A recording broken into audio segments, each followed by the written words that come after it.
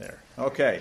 So we're going to be talking tonight about obedience, which really, after this morning's message, kind of tied in well with what Pastor Farrell was sharing this morning from Romans 6, verse 14. Verse 14.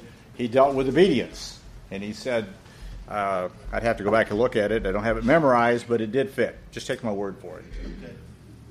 Okay, so the objective of our lesson tonight is to understand why obedience is central to a growing relationship with Christ, to help the students understand that obedience is not following a list of do's and don'ts, but rather knowing and serving Christ from your hearts.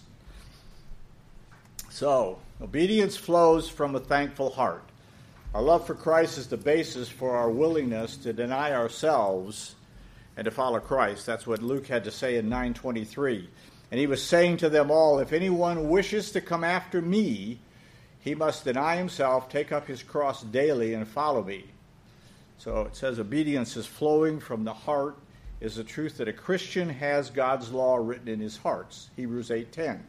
For this is the covenant that I will make with the house of Israel. After those days, says the Lord, I will put my law into their mind, and I will write them on their hearts. We could have tied this in last week with evangelism. It would have tied in very well, especially the 9:23. Now, if you were going to tell someone that you're witnessing to, and if you accept Christ, by the way, you need to take up your cross every day and follow after him. Doesn't sound very appealing, does it? I think that's where we came up with easy believism. It was a lot easier to tell people just accept Christ and you're good to go. Everything is fine. You're all in. We failed to tell them about what it meant to become a disciple, what was going to be involved in your life in order for that to take place and for that to happen. So he's saying that you have to take up your cross daily and follow after him. Under the Old Covenant, the law was primarily external, but under the New Covenant, the law is internal. And we saw that with the Pharisees. What was the very big problem with the Pharisees? Everything they did was on the outside. They had a special way to wash their hands. They had a special way to do this, a special way to do that. And you had to adhere to all of it to the letter, or you weren't right, or something was wrong, or it didn't work. And Jesus confronted them about that, because he told them, you're like a whitewashed sepulcher. You're nice and clean on the outside, but on the inside you're full of dead men's bones, because they'd never been redeemed. They had never been born again. They were never that new creature that they needed to be, because everything that they did was on the outside for show, and they were trying to work their way into salvation. Since we have been freed from slavery to the law and have been made slaves of God, we are free to serve God with love and joy, not under compulsion. Romans 10:9 says, if you confess with your mouth Jesus as Lord, notice that I've got it capitalized and in bold letters, and believe in your heart that God is raised from the dead, you will be saved. Romans 6:22, but now having been freed from sin and enslaved to God, you derive your benefit resulting in sanctification and the outcome eternal life. You cannot remove, you need to write this down someplace. Make sure you get it. I think it's in the outline. You cannot remove lordship of Christ from the gospel message without undermining faith at its core. A lot of people don't like to talk about the lordship thing. It's, I've got Christ as my Savior. He's my buddy. He's my best friend. He's my co-pilot. He's the one that just flies with me. He's the one that keeps me straight. No, that's not the way it works. He's Lord. He's has to be Lord of your life in order for that to take place. Now, there's some terms here that we need to understand, and if we're going to understand obedience, and we needed them really last week to understand salvation completely, okay? The word Lord that's used here that we just had is a term for kurios. I think I'm saying that right, which is Lord. It means someone who has power, ownership, and an unquestionable right to command. And a word that's very similar to it is the word despotes, or master. And it's also used and it means a ruler with absolute power over his subjects. The English word despot is derived from this word. So we're not talking here about Jesus being just your best friend, but he's talking about Jesus being what? He's the master.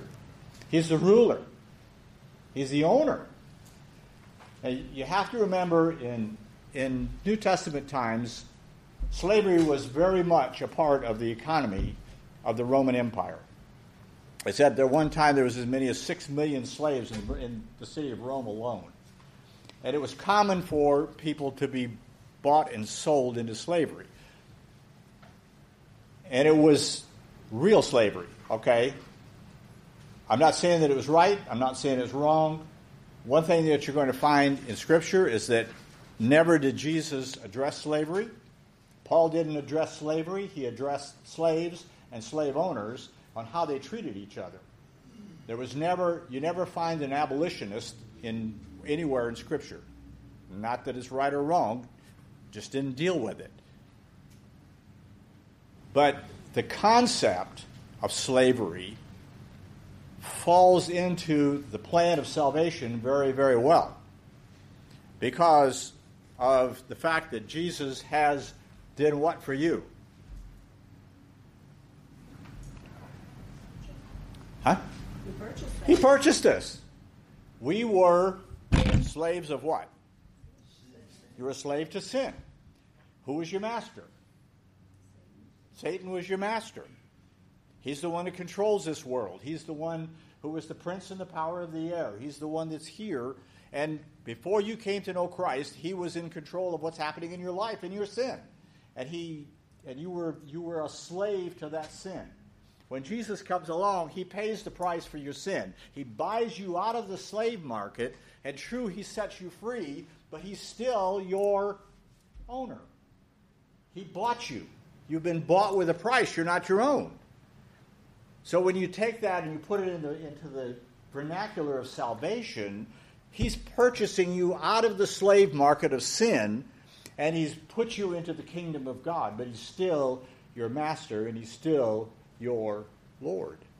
And because he's your Lord and he's your master, then we have an obligation to serve him and to obey him. The other word that we need to have here is slave, which the Greek word was for a doulos, a slave. Now, these are common terms used in the New Testament, common in the original language. This word refers to the lowest abject bond slave, a person who was literally owned by a master who could legally force him to work without wages. In other words, a person without standing or rights. His very life was in the hand of his owner. An owner, a slave owner in biblical times, if he wasn't happy or you did something that he didn't like, he could actually take your life because you belonged to him. A slave, in most cases, had no more rights than an animal. That's how complete their slavery was. This makes Matthew 6:24 make more sense. 6:24 says, "No one can serve two masters." And he goes on to say, "For either you will love the one and hate the other, or hate the one and love the other." Well, if you put that in today's vernacular, when people talk about, well, that has to do with your boss, or that has to do with your work situation. But then it doesn't make sense, does it? Have any of you ever had two jobs? Two jobs? How many have two jobs? I've had two jobs. Okay, you've had two jobs. Does that mean you had two masters? How can you serve one and not serve the other? What? You did. You served both of them equally, right? Didn't work for them. Didn't work for either one full time. Okay, that didn't matter. Well, you worked for them. Who was in charge? Boss. The boss was in charge. He had control over what you're going to do. He was the one who gave you your job. He's the one who pays your wages. He's the one who tells you to go here and do this, or go there and do that, and do something else. And then when you go to the other one, he's your master now. But when he's saying here in this particular passage, you can't have two masters. If it's a slave, why would he not have two masters? Because he's owned rather than employed. Bingo! He's not an employee. He is a possession. That master owns him, and he's not going to share him with somebody else. He's not going to share his responsibilities. He's not going to share his services and whatever he does, because that slave belongs to that owner. You see where this all starts to come together when you talk about salvation. Last week we talked about evangelism and sharing Christ, and we used the example of Nicodemus. When Jesus approached Nicodemus, what did he tell him? You must be born again. And we said that being born again meant that Nicodemus had to do what? Remember?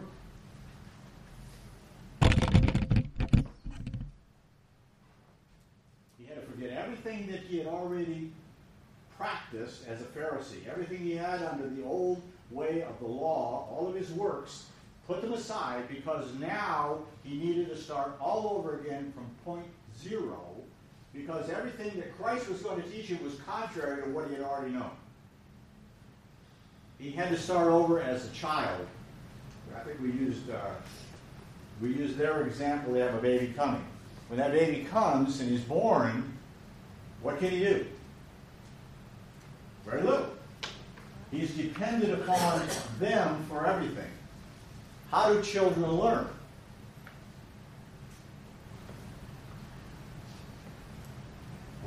If you were in family life this morning, Jeff actually talked about that some at the end of our lesson.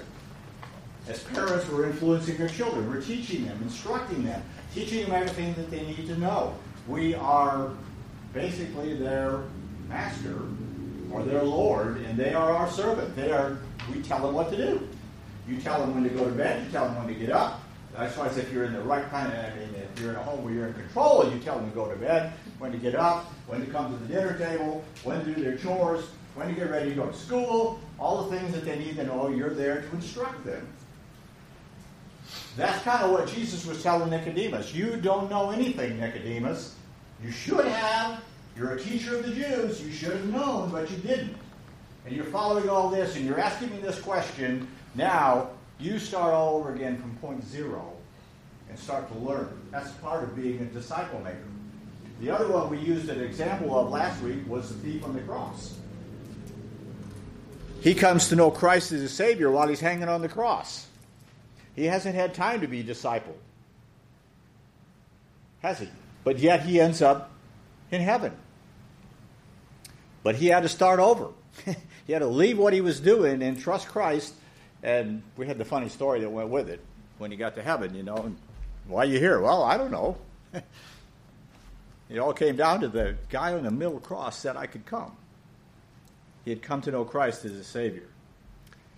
1 Corinthians 6:19 and 20 says, Or do you not know that your body is a temple of the Holy Spirit who is in you, whom you have from God, and that you are not your own, for you have been bought with a price. Therefore glorify God in your body. You have been bought with a price. The price was the blood of Jesus Christ. Someone look up Romans 14:7 through 9, if you would, please, and read it. You got your Bible?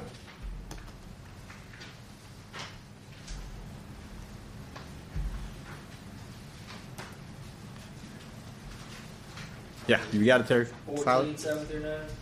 7 through 9, yes. For not one of us lives for himself, and not one dies for himself. For if we live for the Lord. For if we die for the Lord. Therefore, whether we live or die, we are the Lord's. For to this end Christ died and lived again, that he might be Lord both of the dead and of the living. And he is Lord. That was all through there. He is Lord. He is Lord. He is Lord. Slavery exemplifies the very features of redemption. We are chosen. We are bought. We are owned by our master. We're subject to the master's will and control, totally dependent on the master. We will ultimately be called to account, evaluated, and either chastened or rewarded by him. much the same as it was for a slave. He didn't have any will of his own. He had to do what the master had given him. A master has chosen him in the slave market. He bought him, paid for him. He's owned by that master. He's subject to the master's will and control, and he's totally dependent on the master for all of his supply and all of his needs. Comes from him. And that's where we are in our relationship with Christ. We have to be totally, completely dependent upon him for everything in our lives. Matthew 22:37. And he said to him, you shall love the Lord your God with all your heart, with all your soul, with all your mind. They had come to Jesus, the Pharisees did, and they said, what is the greatest commandment? And this is what he gave them as the greatest commandment. You shall love the Lord your God with all your heart, with all your soul, with all your mind. The second is like unto it, you should love your neighbor as yourself. Well, what does he mean by love? Well, love is an act of the mind and will. It's determined to care for the welfare of something or someone. It might include strong emotions, but it's distinguished by dedication and commitment to choice.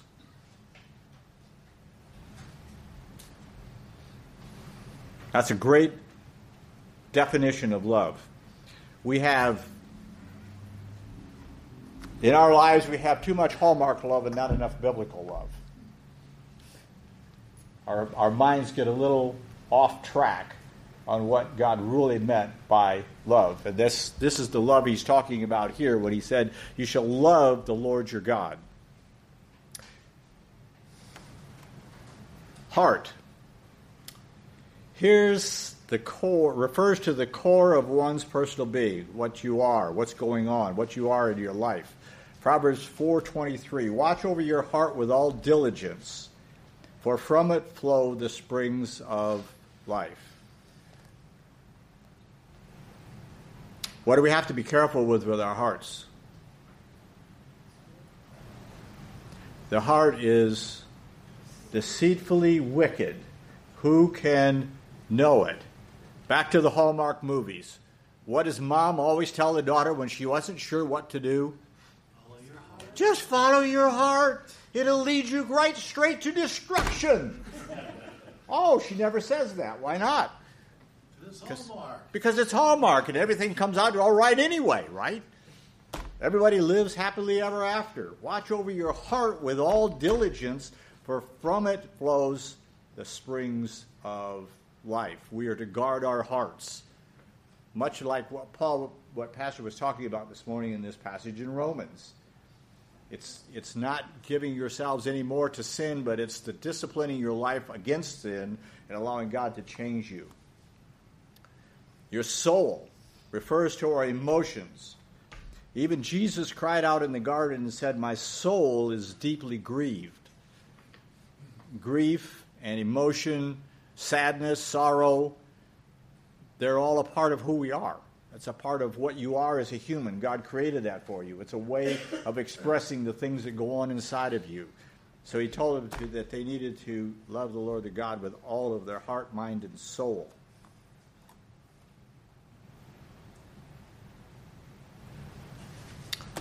Your mind, it's your intellect, willful vigor and determination, carries both the meaning of mental endeavor and of strength. It's what you think with. It's your mind. And closely sometimes related to your heart. Because you give all of your heart, soul, and mind. So you're giving all of that to God. God needs to be in control of all of those. John MacArthur said that genuine love of the Lord is intelligent, feeling, willing, and serving.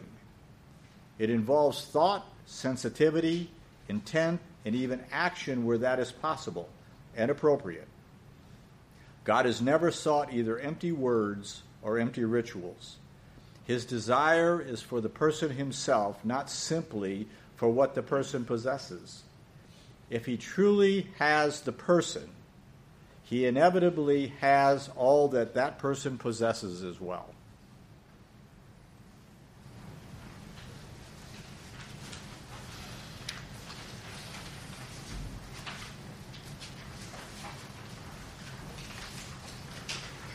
Okay, let's see. Luke 9:23 again. And he was saying to them all, if anyone wishes to come after me, he must deny himself, take up his cross daily, and follow me.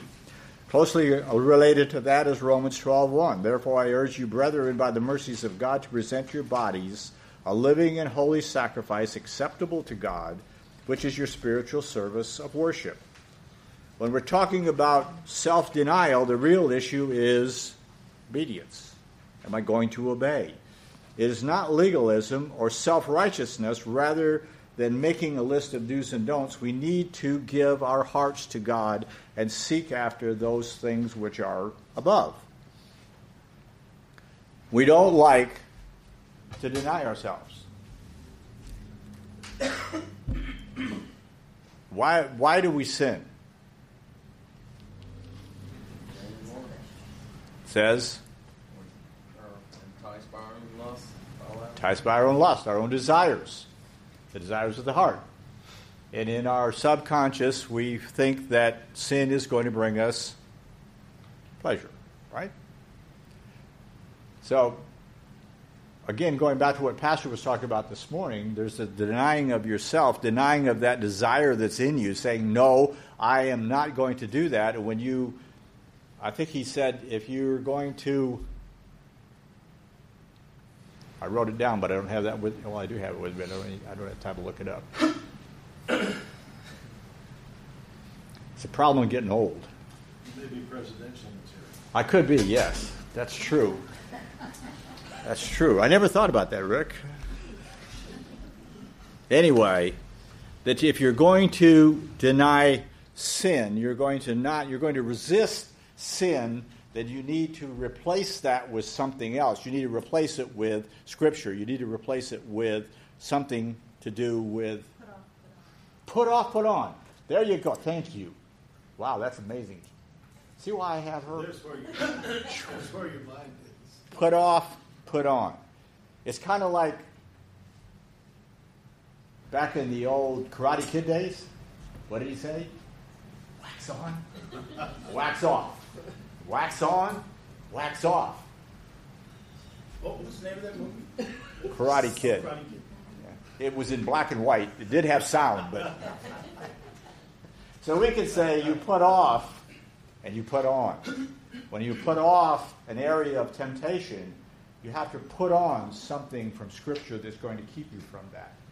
What did David say? Thy word have I hid in my heart, which is in your mind and your heart, that I might not sin against you. David realized that it wasn't going to be something he could do on his own. It wasn't something he could do by himself. He had to have God's help and assistance to be able to obey the Word of God. Set your mind on things above, not on things that are on the earth. I think 1 John actually talks about that. Love not the world or the things of the world. If anyone loves the world, the love of the Father is not in him. All that is in the world, the lust of the eye, the lust of the flesh, and the pride of life are not of God, but they're of the world. So we're supposed to set our minds on the things that are above. The more we read and the more we pray, the more we learn about God. The more we learn about Him, the more we love Him and want to obey Him. So if we're having a struggle in that area, what's probably our problem?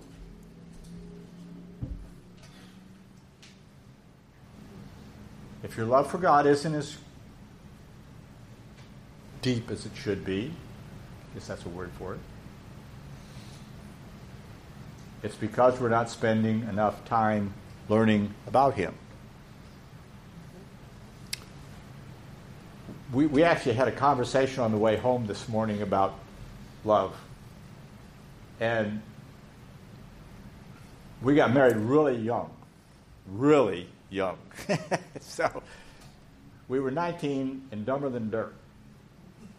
And then God blessed us with 3 kids within the first 5 years. And didn't send an owner's manual with one of them. Not a one of them. So we were on our own. Well, I said we had kids early and we all grew up together. And basically it was true.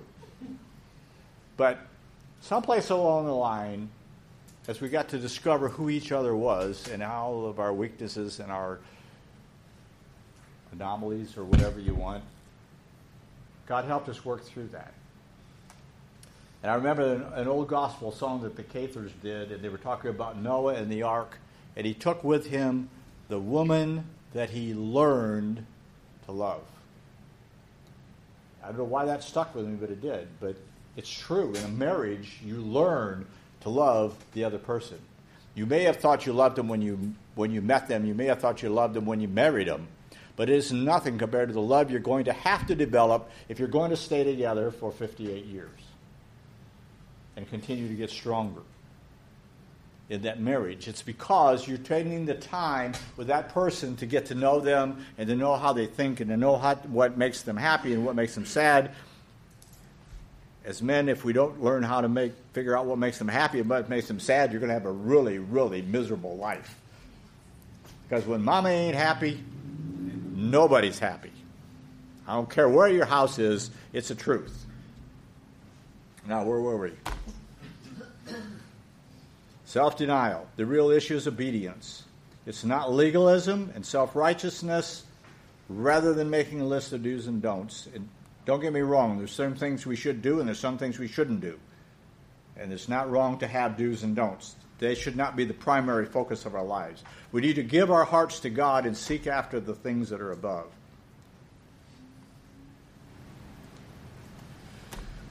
Will we fail? All of us fall short in our obedience to God. James 3:2a, for we all stumble in many ways. The Apostle Paul experienced this in Romans 7. But like Paul, we should pursue denying ourselves, as Luke 9:23 says, and offer our lives to God in Romans 12:1. The offering of God in Romans 12:1 is not an easy thing, is it? To place yourself on that altar and say, okay, I'm willing to sacrifice myself for you, Lord, and to be that living sacrifice. A person's love for God is a mark of true salvation. 1 John 2:3-6. Can somebody read that, please? 1 John 2:3-6.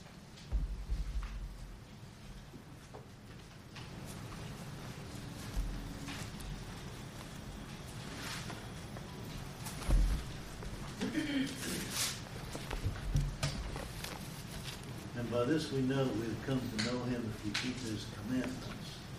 The one who says, I've come to know him, and does not keep his commandments is a liar, and the truth is not in him. But whoever keeps his word, in him the love of God has truly been perfected. By this we know that we are in him. The one who says he abides in him ought himself to walk in the same manner as he walked. Amen. We are to walk in light of the truth. And it's a witness of our salvation. Those who know Christ will love him and obey his word. I don't remember the reference, but I've always known the verse. And Jesus said, if you love me, you will keep my commandments. What's keeping his commandments? It's obedience. It's obedience at the base level. Real faith, saving faith, is all of me, mind, emotions, and will, embracing all of him, that's the Lord, Savior, Advocate, Provider, Sustainer, Counselor, and Lord God. Those who have such faith will love Christ. Obedience must come from a joyful heart that flows from our love for Christ. We obey because we want to, not because we have to. Today's casual approach to obedience has to do with the lie that it's possible to disobey without experiencing consequences. Much of our current culture practicing lifestyle is denying the reality of consequences. I ask the question then, does anybody really get away with sin? No, they don't. And we do live in a society now that doesn't look at consequences. I don't know how many of you follow any kind of a news service, But hardly a day goes by when they're not today reporting mass shootings. People just killing people. We've had it in Lynchburg, Drive-by shooting kills a 6-year-old. You think in your mind it doesn't make any sense. Why would people do that? Well, part of it is because they don't face a consequence. They don't think they're going to face a consequence. We've raised up at least 1 or 2 generations that are trained in electronic killing, spending hours and hours behind a computer screen, killing off this, killing off that. The next day they turn it back on. The same people they killed yesterday are back there. You're putting a subliminal message in their mind that it's okay. I can kill people because, they'll be back tomorrow. But when you pull that trigger, they're not back tomorrow. They're gone forever. And your life has just gone down the tubes because of the lack of consequence. They don't see the consequence that's going to come because of the actions that they decide to do. We don't think about the consequences. Now, I want you to turn with me, if you've got your Bibles here, I want to turn to 1 Samuel chapter 15. These are familiar stories, but it's well worth reviewing. Now, in 1 Samuel chapter 15, Samuel has anointed Saul as king over Israel. And Saul has now taken his position, and he's been anointed, and he's got his army, and he's gone off to do battle. And in 15, Samuel had given him instructions. Instructions came from God. They were going to attack the Amalekites, and they were supposed to destroy the Amalekites completely.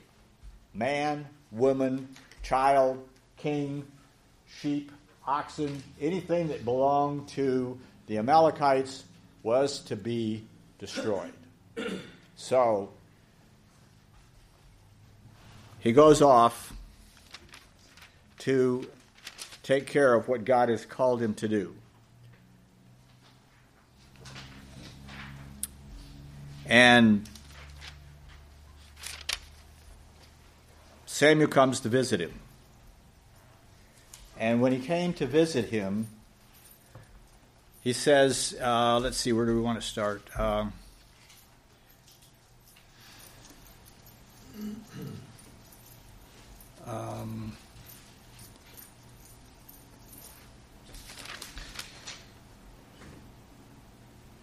Let's start in verse 7. Then Saul struck down the Amalekites from Havilah all the way to Shur, which is next to Egypt. He captured King Agag of Amalek alive, but he completely destroyed all the rest of the people with the sword. Saul and the troops spared Agag and the best of the sheep, the goats, the cattle, and choice animals, as well as the young rams and the best of everything else. And they were not willing to destroy them, but they did destroy all the worthless and unwanted things. See where this is going? Then the word of the Lord came to Samuel. I regret that I made Saul king, for he has turned away from following me and has not carried out my instructions. So Samuel became angry and cried out to the Lord all night. Early in the morning, Samuel got up to confront Saul. But it was reported to Samuel, Saul went to Carmel, where he set up a monument for himself.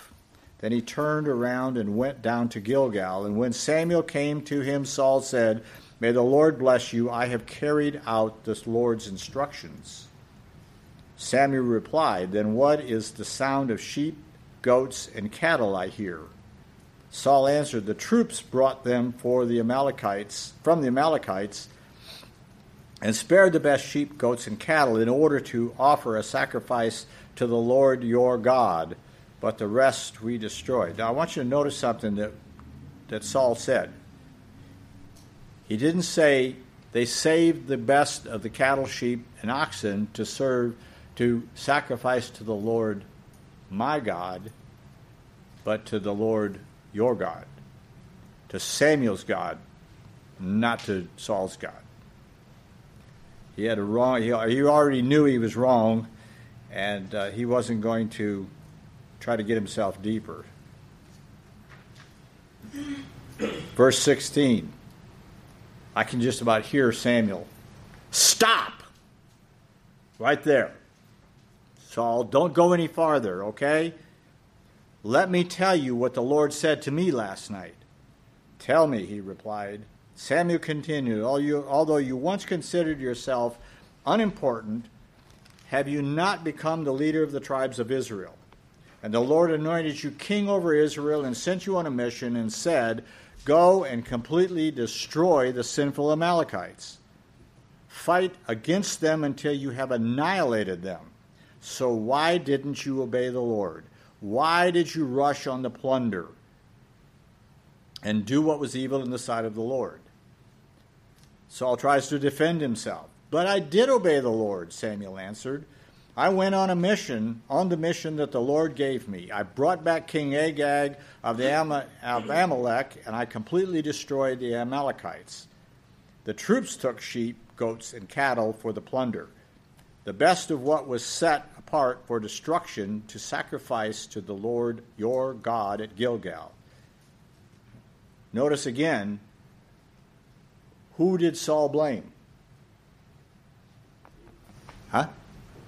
The people, his troops. Oh, I didn't take them. It's my people that took them. Well, who's in charge? I didn't serve in any of the armed forces. They didn't want me. I tried, but they didn't want me. So this is my first rejection in life. But if you're in the armed services, do you just do anything you want to do? Rick, you were in the Army, right? Air Force. Air Force. Well, that was a little more sissy side, but anyway, what? You still had to do what you were told. You still had to do what you were told. That's right. You didn't just go out and change air in an airplane tire, right, on your own. You had to have somebody tell you go do that, right? So here he is. He's blaming his troops for bringing this, but yet who's in charge? Samuel's in charge, or Saul's in charge. They should not have been able to do that if he didn't give them permission to do it. Then Samuel said, does the Lord take pleasure in burnt offerings and sacrifices as much as he does in obeying the Lord? Look, it is better than sacrifice to pay attention is better than the fat of rams. For rebellion is like the sin of divination, and defiance is like wickedness and idolatry. Because you have rejected the word of the Lord, he has rejected you as king. Saul's disobedience didn't go unpunished. There was a consequence for what he had done. He lost his kingdom. Samuel had gone on and told him if he would have obeyed, his kingdom would have been established, but it wasn't. It was torn away from him. And David was going to be the one who was destined to be the king, because God wanted a king who was after his own heart, somebody that thought the way he thought, that was willing to obey God and his commands and do what he commanded them to do. That was obedience. There is a consequence when we fail to trust the Lord. You can go through the book of Samuel. It happened to be where my reading was this morning, and it fit in with everything else that we were talking about. For the whole thing with obedience. Obedience flows out of a heart that loves God. When we're raising our children and we want them to obey, why do we want them to obey? So they don't make us angry? Or doesn't frustrate us? Why do we want them to obey?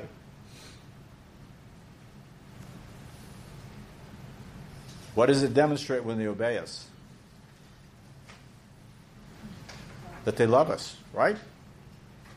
We want them to obey because they love us, not because they're afraid of us, Or not just because they're afraid of the consequences if they don't, but because they have a deep-seated love for us and they want to please us. And we should love the Lord our God with all our heart, with all our soul, with all our mind, and all of our might, because we love him so much we don't want to disappoint him. When you think about all that God has done for you, and I think Pastor mentioned that this morning, if you really want to get a genuine love for him, then go through the Scriptures and just look at all the things that Christ has done for you. All of the things he's done for anyone who's come to him is in repentance and taking him as their Savior. And it will start to build within you a love for him, for his word, and for what he's done. And it will wake you then to want to obey the things that he's commanded us in his word.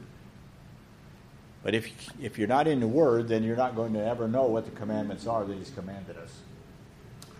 The word is vital. The word is critical to anything we're going to have in our Christian life. It's what causes us to grow. It's what we feed on.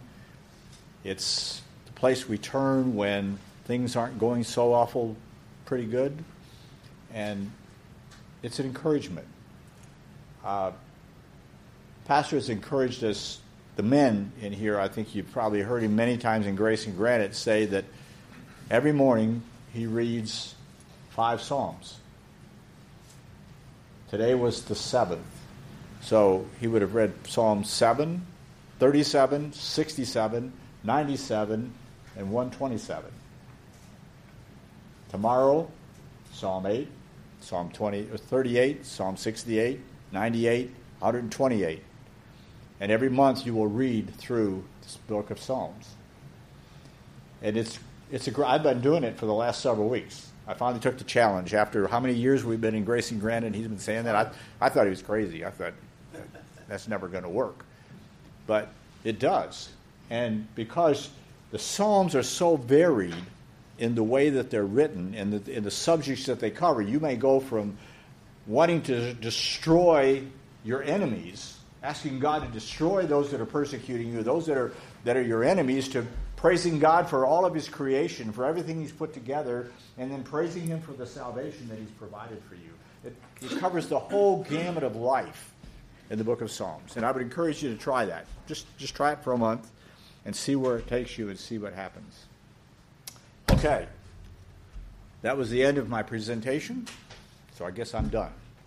So let's pray. We're going to be done a little bit early, and you can have a little time to fellowship. Father, we thank you for your word. We thank you for the truth of your word and how it feeds us. Help us, Father, to be students of that word, to devour it every day, to have a desire to know you better, and to dig into that word and allow it to mold us, to shape us, to change us, to transform us. Your word is quick and it's powerful. It's sharper than a two-edged sword. It divides soul and spirit. It divides joint and marrow, and it is a discerner of the thoughts and intentions of our hearts. So, Father, help us to pray it every day, that you might bring to the surface the things that need to be confessed and repented of, and to keep us in a right relationship with you. Bless us as we go to our homes tonight, Father, and we'll praise you for that in Christ's name. Amen.